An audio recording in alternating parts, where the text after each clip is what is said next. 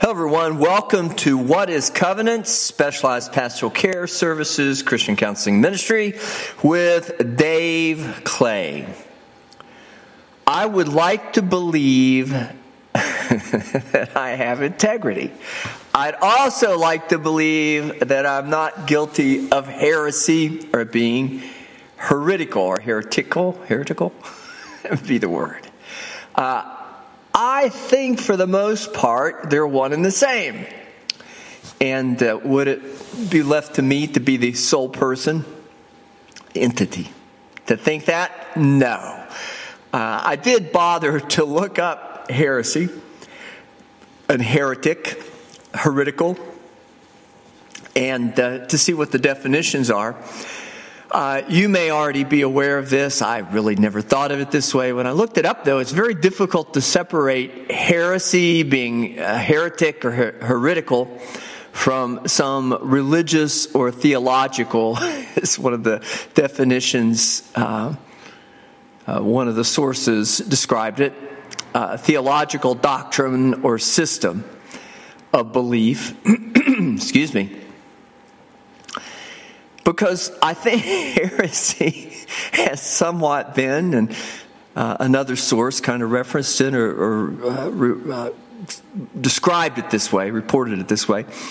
Heresy has been hijacked by the Christian faith. And probably based on our text today, biblical text today, our reference, is the reason why. And the Apostle Paul, we're going to go to Titus here in a few moments. But I did want to make this kind of correlation between integrity and heretical or heresy.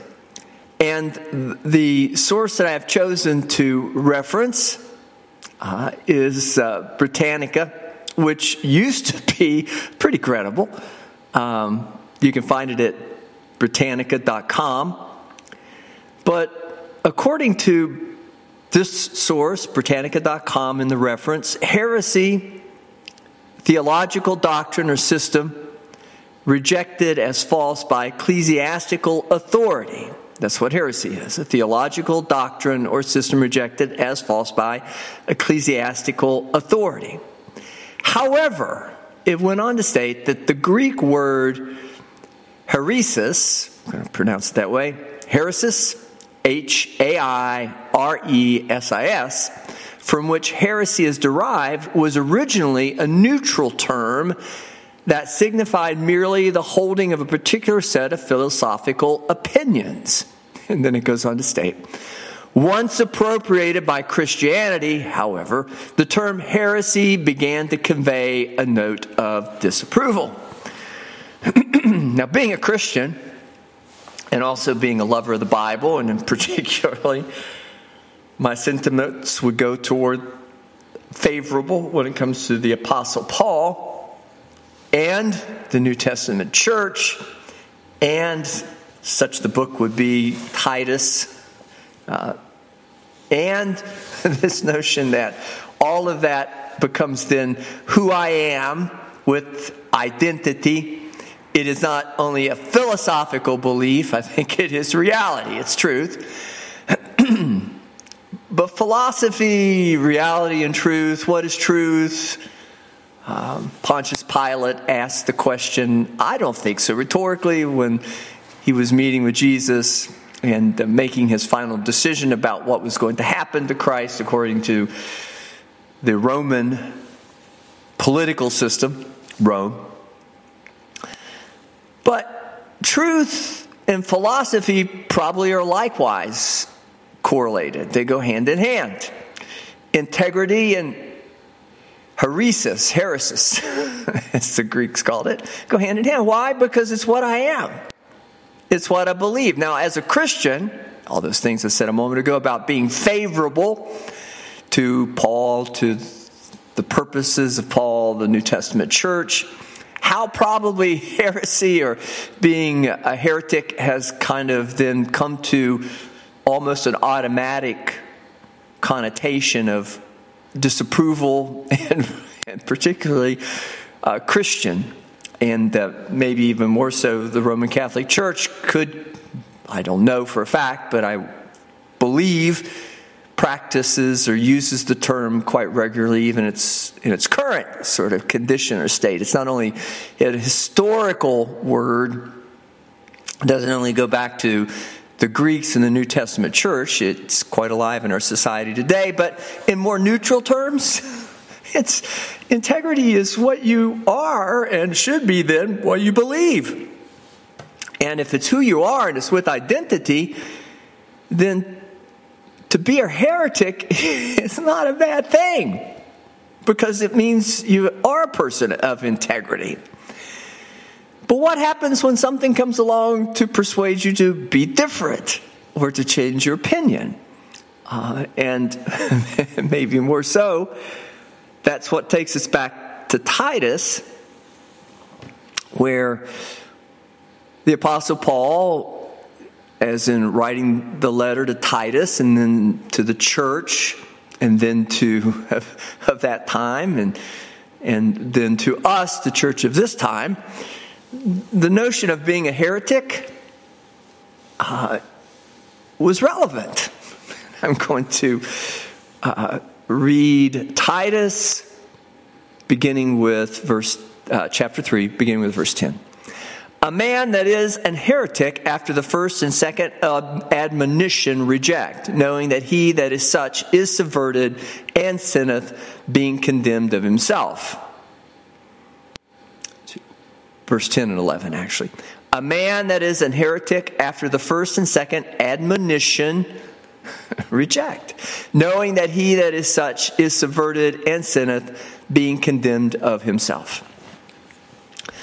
Now, again, Christian, religious, doctrinal connotations. The Word of God is our standard. It establishes the foundation for our doctrine, our belief, as it rightly should. And once again, the Apostle Paul takes it in fullest context, because he was not only Hebrew, knew all the Old Testament and the rules and the laws that went along with that, as Moses captured them for the sake of just this foundation. Who are you? Who are the Hebrew people? Who are the Jewish people? Who are the Israelites? If you want an identity and you were Hebrew, you'd go to the Old Testament. And thus, it was important because there needed to be some distinction between Old Testament and New Testament in this way. New Testament certainly then began to include a lot of other folks from a lot of other heretical, heresis, philosophical sort of beliefs and opinions. And how did they get there? In the same sort of way, I presume, that the Hebrew people did. The one thing that was different or missing was the Hebrew people had God and came to have a relationship with God out of God's desire. He picked the people and he wanted to tell them specifically about him and who they were and what his intentions were for all peoples. And with that, an identity was formed. But that's no different, as I've tried to describe it, on an individual basis. That's how we all come to having our own, being a heretic, having our own opinions about what the world is, our own philosophical beliefs. It may be a church of one, which probably isn't really complimentary in itself either. But, you are your own person. That idea of integrity, you need to figure out who you are. And that's probably the first challenge in life, is not only figuring out who God is, but figure out who you are. But until you know who you are and what you believe in, and have some sort of a position, and hopefully with integrity, there's some soundness of identity, some idea of conscience or consciousness, maybe.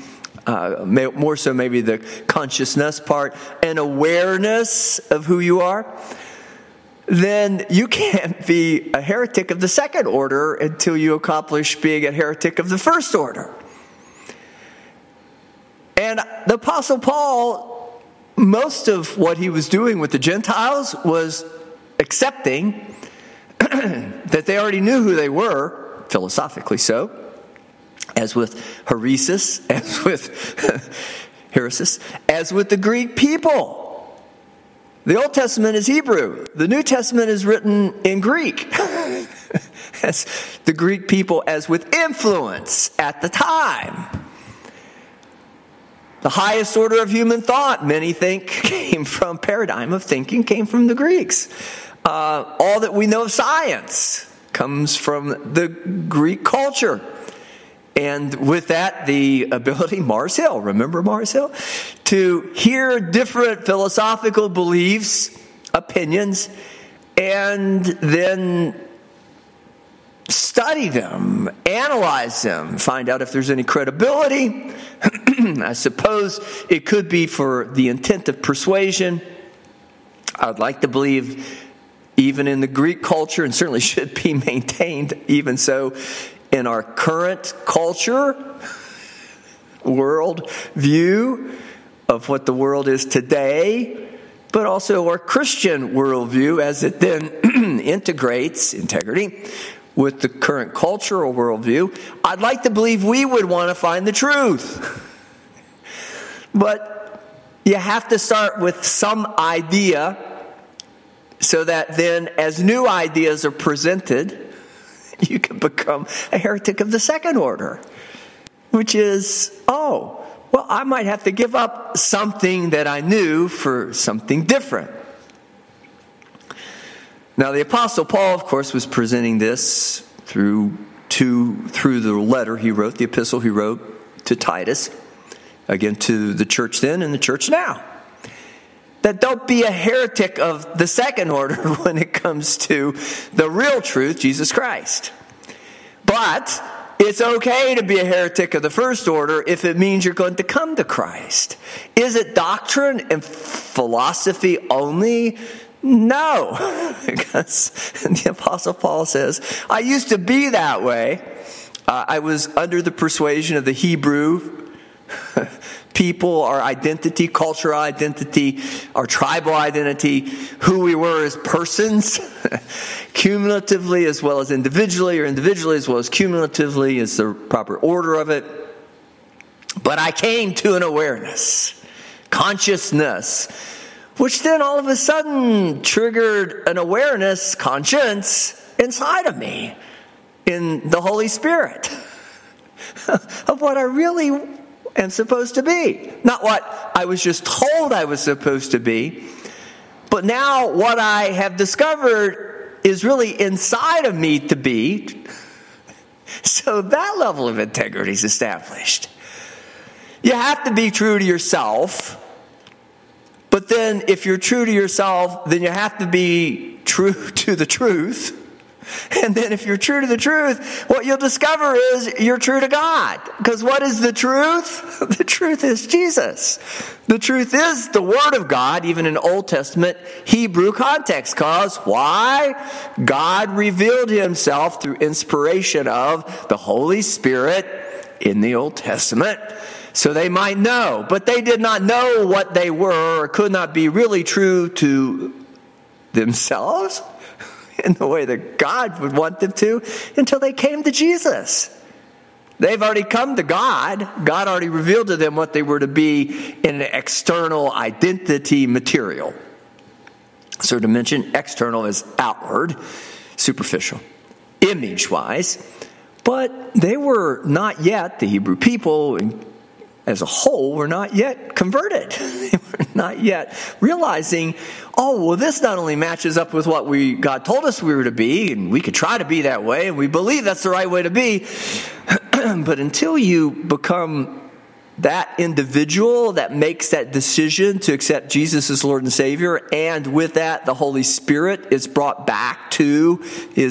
restored as to be the predominant influence of who you are, as in now you're true to yourself and you're true to God in integrity in that one place, then you are not even going to be able to really accomplish anything near what I think the Apostle Paul is speaking to Titus about, and what the whole book of Titus, is about. And that is not only being true to yourself, being true to God, but you can't then let whatever that is, or as that is established, we know what it is. It's Jesus. It's the Holy Spirit's Word of God alive in you.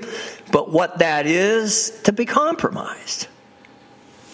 And this final chapter, chapter 3, that I read verses 10 and 11 from, that's what it really speaks to. Put them in mind to be subject to principalities and powers, to obey magistrates, to be ready to do every good work, to speak no evil or speak evil of no man, to be no brawlers, but gentle, shewing all meekness unto all men. For we ourselves also were sometimes foolish, disobedient, deceived, serving divers lusts and pleasures, living in malice and envy, hateful and hating one another.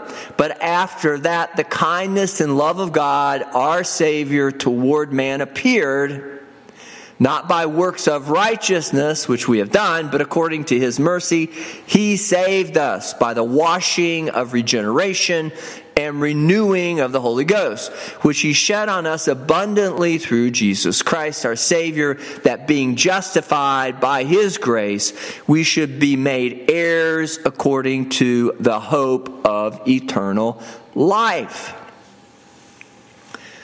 So what is he saying? The Apostle Paul is continuing what he began, really, as he met Jesus on the road to Damascus, and he assumed his new identity. He was a heretic. And the Hebrew people considered him a heretic. Heresis. The Greeks would have called it.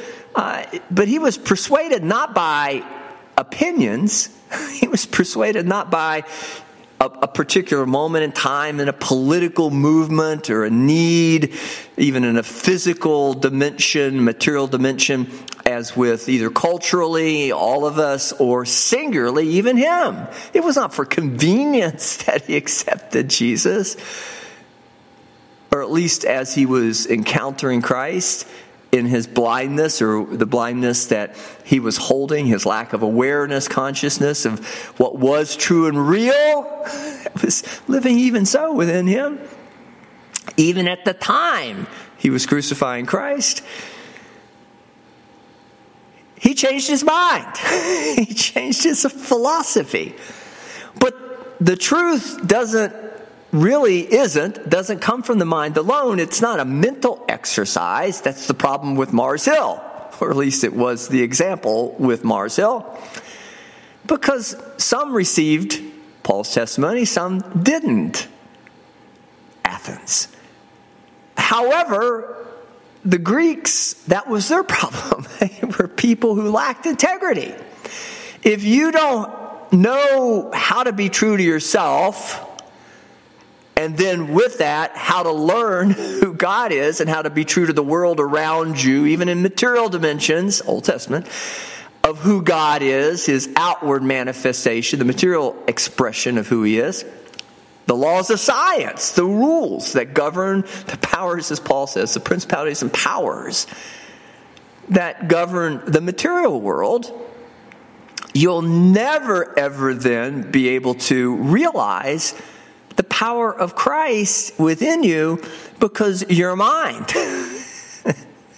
it's really then heretical, in a state of heresy to God, and if you reject Jesus, for sure, because that's really the message of Christ. Integrity, heresy, not heretical or heretical to God, but that's really what the devil did. He stole Adam and Eve and the rest of us, as the concept of original sin would dictate, from God in the first place. We just need to make the change and the readjustment through Jesus Christ, the power of the Holy Spirit, through salvation, not works of our righteousness even. Oh, well, I like that idea of the Ten Commandments. I like doing those things. I think I'll become Hebrew. I think I'll become a Jewish person. I love all the holidays. But we just need to realize that was okay from the outside, but the real turmoil, the difficulty, was there was no integrity. The heart, that's not really how they were doing it. They were doing it out of the head, and anybody who tries to do it in that fashion, not speaking only of the Hebrew people, but anyone in that fashion. If I would choose to do it, become a Hebrew, because it looked nice, it was right, it's just philosophical. But that's not what we're talking about. That's not what Paul's talking about. That's not what the epistle to Titus was about. Paul was talking about you have to recognize at some point that it's in you. It's what you're called to be from the beginning. This is what God wanted from the start. It's not outward in by acting it and then finding it. It's alignment so that as you then align yourself with integrity, with what you know God has called you to be, and you put your mind, which is where the devil really has the greatest stronghold, if not the stronghold, that he uses against God and us to kill us, to steal us from God and resultant death, is separating us from God, is in our mind. Because we can think about a lot of stuff. And in that, we're all heresis. We're all practicing heresis. We're all practicing a philosophical opinion and belief. But it may not be the truth, because at that point, what's tethered it? What's calibrated it? What's reestablished it or established it, and then as salvation would be, reestablished it in the Holy Spirit in your heart, who you've been called to be. From that point of piercing divided center of soul and spirit, joint and marrow, the essence of who you are as God created you. All of us, but you've listened to the call. You've got it. You've not walked away from the sermon, Marcel, that Paul's preached, and you understand. I've got to be a heretic. Second order, I suppose. I used 2 orders earlier. I'll use 3 now. Second order to the devil stealing me. You could put that in there. I've got to move away from that to reestablishing first order, which is how God's called me to be. But I only can do that so that in that I'll never walk away as in third offense. Jesus. But once you know who you are and once integrity is established, you have to practice what you preach, lest you then would fall not only into temptations. This idea that somehow the Apostle Paul it was convenient. He was needing something at the moment, and this was the thing to do. When in Rome, do as the Romans do. That was probably the problem with the Romans. Same thing as with the Greeks. It's our problem too. I identify as a citizen of the United States. I suppose otherwise it could be I identify as an American, a little bit more generic, North, South America, all that. But I used to know who I was. I used to believe in that fully and totally. I still believe in what I was taught to be an American was, to be a citizen of the United States. What the Constitution, which is our kind of doctrine, philosophical doctrine, our belief, my identity was aligned in that one way, two come together as one, oneness with our Constitution, with our Declaration of Independence. We're individuals, and this is what we choose to believe collectively. But I think it would be hard for anybody to argue that we're not in a state of heresy right now. There's a lot of heretics out there, heretical, and they have every right to. But in the end, they're going to discover that they're wrong. How can I say that? Because you're a heretic. You're heretical. You are you've sworn allegiance to doctrine. And simply because that's who you are, now you're threatened because somebody's coming along and suggesting it could be another way. I am a bit, because I know where we're going to go, but I've gotten past that. Because I know in the end what I know, and what I know has been established. It was established for the Apostle Paul on the road to Damascus. He had an experience with Jesus. The scales were removed from his eyes. His state of blindness was revealed unto him. He'd missed the whole point trying to chase down the point. Fortunately for Paul, as being a Hebrew, Pharisee among Pharisees, it was not a bad point. There's nothing wrong with the Old Testament. Again, it helps to calibrate the system. It establishes an intellectual standard of truth. You can comprehend it. You can say, yeah, I believe in that stuff. I want to be a person of the Hebrew people persuasion, or I want to be an American. But it's one thing to say you want to be something, and another thing to discover in the power that will allow you to become that one thing that you say you want to be, or the thing you say you want to be. To become it, you have to find the power in you to do it. And the power is in part integrity. And the power in part is once established, you cannot then waver or move off of it. But we just don't, like spuriously, randomly, as any way the wind blows, accept doctrine.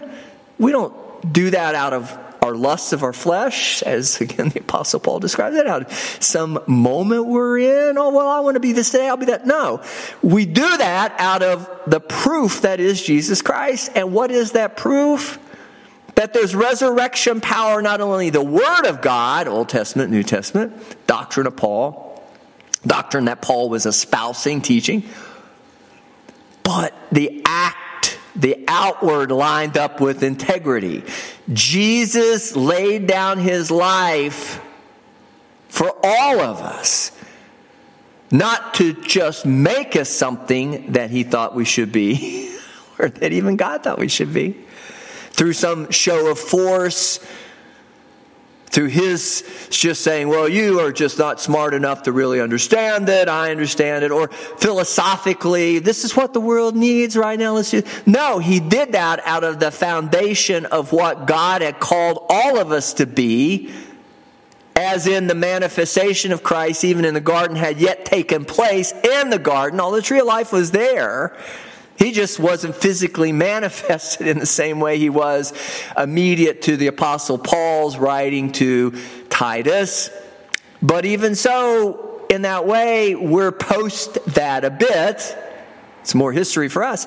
But now we see Jesus in human dimension and form, and there's no doubt what we're called to be. We're called to be like unto God, who He created us, God, created us with that purpose in mind. Of which He created us with that purpose in mind. God is who created us with that purpose in mind. But you don't discover that until you acknowledge what you aren't. But you don't change until you acknowledge what you aren't. Even as the standard had to be, through the Hebrew people, established foundationally with the Old Testament, it won't save you. It's just the first part. It proves what a heretic you really are. And how the devil has conned you and stole you from God. But once you get that down and you begin to pay attention, and your consciousness, your awareness gets to the point where you begin to realize, wait a minute, I'm doing all these things, and look what I'm getting, and look what the world's turning into, and look how we're quick approaching that end time when all of this is going to turn out to be the major mess, even to the eventual destruction of the United States. I don't know. America? It's not going to destroy me. I'm going to be American, United States. I'm going to be a citizen of the United States. I'm going to be loyal to my country and the Constitution till the day I die. You're not going to take that from me. But everything around me could die. I know you won't, because you believe that same way. But that's really then I'm only able to do that, establish, because I'm that way in Jesus. I'm established in Christ, and in the country that I'm in, that's part of my identity, personality. But it was in the same way as the Hebrew people. Are we the same as the Hebrew people, the chosen one? No, I don't know. I want to say that. I just want to say It's my identity. God doesn't need us to do anything except to show an example, Christ. And the willingness to lay down your life for another, the willingness to fulfill the 2 great commandments, including the 10 commandments, and then knowing that even in will, that only establishes logistically the opportunity for the Holy Spirit to not have us fighting against Him so that He can perform the work. So even as in the garden, there was a tree of life, including knowledge of good and evil. There's nothing wrong with good and evil. It's just not a finished work. The devil takes that developmental moment when we have to we're being sifted. We're presented with all these philosophical views. We think we know who we are. We think we know what we are. Our parents have certainly, if they've done any kind of job at all, have, in a good sort of way, established some sense of who we are and what we believe in. You just got to go out and test it. But once it's tested, the sifting occurs in that way, at that level, in that context. You don't want to end up being a heretic. You want to come back. You want to change again, or at least acknowledge that in Christ Jesus, you can discover your heart again. It'll be returned unto you, the word.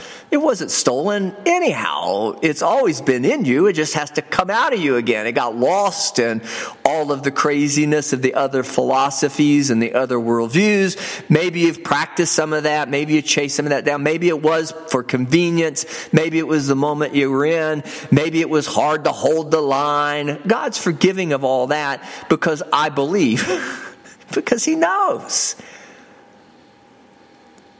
that the devil did it, but he put that in you when he created you like unto him. He gave you Jesus so that you would see what it looks like, and then gave you the opportunity in time, because he created time, so that, I presume, so that there would be some aspect of recovering or redemption even to occur.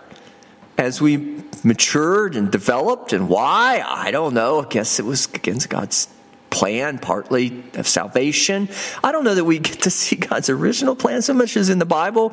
We just get to see His plan of salvation. Because if everything had gone as He'd originally planned, and really what we see in the Bible too is all the sifting. Because what you begin with, if you end up with it, you are a heretic at several points along the way. But when you return to that base belief of what's right, what's wrong, as established not only in your own head or what you've been taught, but now you own it because you've went out and you've tested it, you've proven it, and you've reproven it, then nobody could take that away from you. They're not going to steal that from me. They're not going to steal it from you because you're protected, you're preserved. You're sanctified. You're sanctified as you're sifted, because it's there. He's there, the Holy Spirit, the mind of God. Put on the mind of Christ, or allow the mind of Christ to tear down strongholds in your mind that would try to, in a heretical sort of way, exalt itself against the knowledge, the truth of God. And you're going to become like Jesus. You don't make yourself Jesus. It's not out of you trying to do it of yourself. It's out of you allowing Him to do what He's wanted to do, planned, I guess. I know it's hard. I say I guess because I'd love it if we didn't have to go through all the sifting, but that's just what happens. It's the way that it's come to. So God must have I think God knows everything. I think God has a plan. I think it's all going to be according to His plan. It must have been part of it, even though counterintuitively it doesn't make much sense to me. But that's what the Apostle Paul is trying to say. But after that, the kindness and love of God our Savior toward man appeared, not by works of righteousness, which we have done, but according to His mercy, He saved us by the washing of regeneration and renewing of the Holy Ghost, which He shed on us abundantly through Jesus Christ our Savior, that being justified by His grace, we should be made heirs according to hope of eternal life. If it's not Jesus, if it's not in alignment with the Holy Spirit, if it's not then in the alignment with as God's original intention, what He created us to be, what He put in us when He breathed life into us, if it's not that, it's going to be death.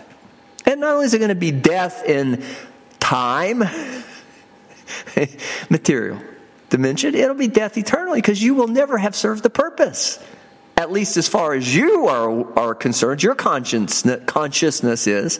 God's conscience, that central piece, the conscience, God, endures forever. I mean, that is just life. It's in you to live, and in you to live properly, and in you to live even as Jesus. Any questions of what that looks like, go read particularly the New Testament, but you'll see them in the Old Testament, and you'll see those predictions, the prophecy of Christ to come, even in the Old Testament. You'll catch glimpses of us as God is working us to the manifestation of Jesus. But if Jesus comes again, He will come again. Not only has He come as with that return of the Holy Spirit, as with that confirmation, He'll come again a second time after you're saved. He comes and that fills in you, fills that void, or that void starts to be filled in you through the Holy Spirit that is in you. Make sure I say that right. He'll come a second time, but we are also part of that physical manifestation of Jesus, so that one day when He comes again, we'll all be with integrity one with Him. Not only in spirit, desire, heart, but God will have finished the work. So we look around and we see Jesus everywhere we go. And if we don't, then we're going to be working on getting people to be heretics. Or at least they're heresis, Greek, of what they believe, and say, well, it might need some calibration. It may need some alignment or realignment, but it's true. It's truth. It's not just head philosophy. It's not a good idea. It's not convenient to the moment we're in. It is ultimate truth. This is what God's called us to be. And what is that? It's Jesus. This is a faithful saying, and these things, I'm beginning with verse 8, Titus 3. And these things I will that thou affirm constantly, that they which have believed in God might be careful to maintain good works. Don't fall into the wrong kind of heresy. Don't let the devil continue in his sifting to cause you ambivalence or uncertainty. A double-minded man or person is unstable in all ways. You can't be both. You can't be bitter and sweet. You're established by your works. Not that establishes your salvation, but it is establishment of your salvation, that otherwise you have integrity. You're practicing what you preach. These things are good and profitable unto men, but avoid foolish questions and genealogies and contentions and strivings about the law, for they are unprofitable and vain. A man that is an heretic after the first and second admonition reject. And maybe that's really where I got the two levels. The first is the Old Testament. And then if you accept that what you're doing, or at least the alternative, the hypothesis that you're testing, if you accept that the hypothesis that you're now operating on, or you're going out and kind of testing new beliefs, new systems of thought, new philosophies, you're listening to a lot of things, you're trying to process that in terms of the knowledge of good and evil, and you don't recognize death at the end of that, and then you failed the first admonition. But don't fail the second admonition. Jesus came. Don't reject the second admonition. Jesus came. But if you're going to reject the second, that's with Jesus, then as a believer, you can only be presented the Word and the living testimony. You can only be given the Word and the living Word. God can only show us what we're supposed to be, or you can only in evangelistic sort of terms, or even in that sort of way of trying to reconcile or assist or correct one who is in heresy. as the connotation in most of the references sources that I went to looking up the definition so I could be right on what it was really to be a heretic. Always brought it back to religion, and particularly I think the Roman Catholic Church. If they're not going to accept the word and then they're going to reject you as a living word, you can't do anything else. You have to walk away. Knowing that he that is such is subverted and sinneth, being condemned of himself. Which I think brings us back to the most primary of propositions. God does not send anybody to hell, except maybe the devil. And he created that for the devil. But if you go to hell, it's your choosing. God does not condemn you. You condemn yourself. Even so, as when you bring the word to someone who is lost, someone who maybe is just being sifted, but at the moment they're choosing to reject it. They're even disavowing who they are in primary identity sort of terms. Oh, I don't know. That Christian, I'm not sure. I was brought up that way. I know we've heard and know a lot of individuals. We've heard a lot of individuals over the course of our life, and we know a lot of individuals presently who are like that, say those very things. They're in your church maybe. Well, I come, but, I don't know. And even so, many have fallen into such a state of apostasy, seared their conscience to the point where they're atheists now. Those folks are not going to get anything in the end except what they've chosen. And they've chosen to condemn the words of life, the source of life. Not only Jesus, although Jesus is life because he is God and he has inspiring life, even as God breathed life into Adam, Jesus again breathed upon us, or brings the breath of life unto us, his disciples, the apostles, us, even as the apostle Paul in ministering of the word, even as we read it in Titus. That's what this is about. It's another admonition. But if you're going to reject it, then God doesn't reject you, but by default, you're rejected. If you're going to reject him, you've rejected the word. If you're going to reject the word, he can't have place with you. We as believers can't entertain all of this other thinking.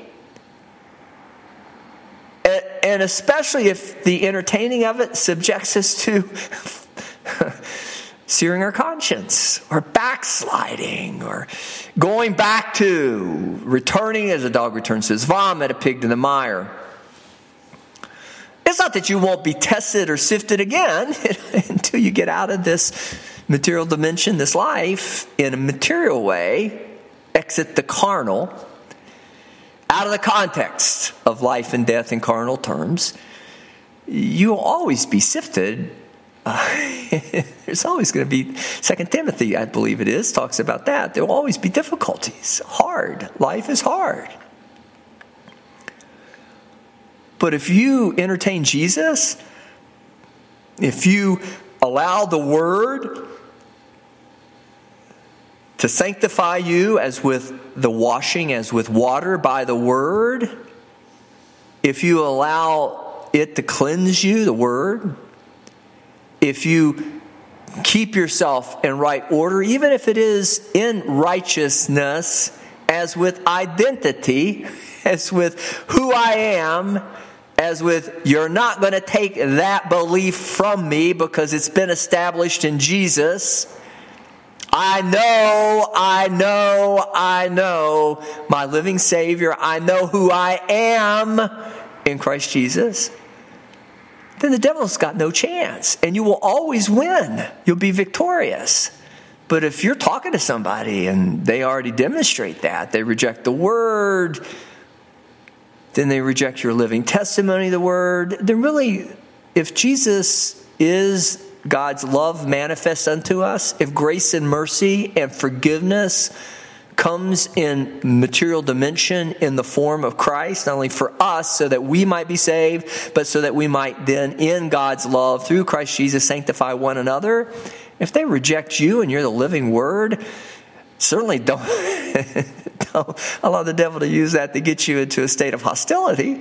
And then they can look at you and say, well, you're nothing but a hypocrite. That's not good. It's not good for you, not good for them.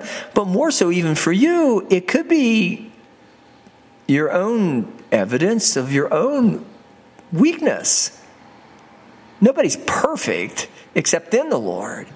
But that should be a clarion call to make sure you don't let the devil steal. The thief cometh to kill, steal, and destroy. He's stealthy. He's the original heretic.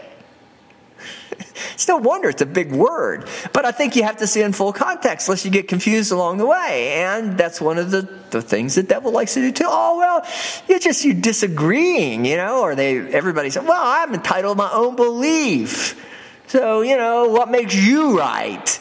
And the moment that they move that definition only to Christian, which is deserving, I guess, in light of the full context or full presentation on the podcast today, it's okay to say that, and I'm all right with owning that. But I think most humanists would say that like, well, you believe what you believe, and I believe what I believe, and we'll just try to figure out some way to not kill each other. But it won't happen. It'll always end up as it is right now, with not only great division, but hatred, animosity, meanness of spirit, intention, need to defend. And the more that the dead move toward death, the worse it gets. And they're not going to go down pleasantly. They're going to claw, they're going to fight, they're going to animalistically and fight or flight sort of mode. They're going to try to kill you. That's what they did to Jesus. Those that did not receive were those that crucified Christ. And literally so. And yet at the same time, we know who's really dying. It's them. I hope that helps. It's kind of what we do in counseling. We try to establish the Word as a standard. We try to elevate one's consciousness, awareness of what they're called to be. We encourage them to, in calibration, take a look at themselves, comparative to not only the Word, but the living Word, Jesus, Old Testament and New Testament. And with that, then, we try to support them as they're discovering, oh, it was me. I left God. It was me. I got tricked. It was me. It wasn't God. It wasn't somebody else. It was me. I need to own it. And when you do, then you need to give it to Jesus, not me. I'll do everything I can to coach you. I'll do everything I can to help logistically move you to or help you to be moved to a place where you're able to better receive it. I'll be Elihu for you, but I can't give you the answer. Only God can give you the answer. But if you're prepared to enter into a conversation with God, I think He wants that. If you're prepared to come to Jesus for salvation, I think He wants that. If you're prepared to come to counseling so you can meet the Word of God, the mind of God, the mind of Christ, so that you will then be more receptive to the power of the Holy Spirit that comes from within you. I don't give you the Holy Spirit. The Holy Spirit's in you. He's in me too. But when we join together as one, it amplifies. 2 or more gathered together in my name, Jesus says, I'll be there in the midst of them. And whatever they bind on earth shall be bound in heaven. Loose on earth shall be loose. Loose in heaven. We have great power to endure and overcome. And Jesus said that too in the book of Revelation. It's the one that overcame. Blessed is they that overcome the world. Jesus overcame the world. We can overcome the world in Jesus Christ. But if you go kind of entertaining for the sake of convenience, getting along, don't kill people and don't argue with people. I'm not saying that. But if you give in, and you do it in that fashion, that manner, and that way, be careful. Because you're going down the road of perdition with them. And you'll get nothing better than what they're going to get in the end. And you can fall into a state of apostasy. The Apostle Paul captures that in Scripture. I am there to help you. Should you want it? Give us a call, me a call. 304-528-9220. Covenantsonline.com. Check us out. Covenants at Facebook. Covenants.llc1@yahoo.com. A lot of good ways you can communicate. Reach out. If you need it, if you want it, create a little bit more of a personal dialogue. But lastly, you can always come back to the podcast, which is why I do the podcast. This is the stuff that we do in the counseling. This is what it's like. So if you don't want it, then don't call us. If you do, you need some sort of assurance. This is what it is. It's not humanism stuff. I know humanism stuff. I know the psychology. I know the clinical counseling piece. I know the psychological counseling piece. I have the licenses and I have the certifications. But that's just so that I understand the human apparatus or operation. I more so defer, as I'm going to encourage you to, the working of the Holy Spirit and God and His Word. And that's what I'm going to lean upon. I may use the other to kind of understand why or where this is coming from, so I'll know where to direct the intervention or maybe in what specific way to approach it. But it is all under the guidance of God, Jesus Christ, Holy Spirit. And I love Jesus. I would like to believe I'm not a heretic of this third degree. And I would also like to believe that I hold that level of integrity. But hopefully the podcast is some evidence of that. Should you want to come back and join us on What is Covenant, Specialized Pastoral Care Services, Christian Counseling Ministry, please do so. And in the meantime, I want to wish you God's blessing. God bless you. Till then.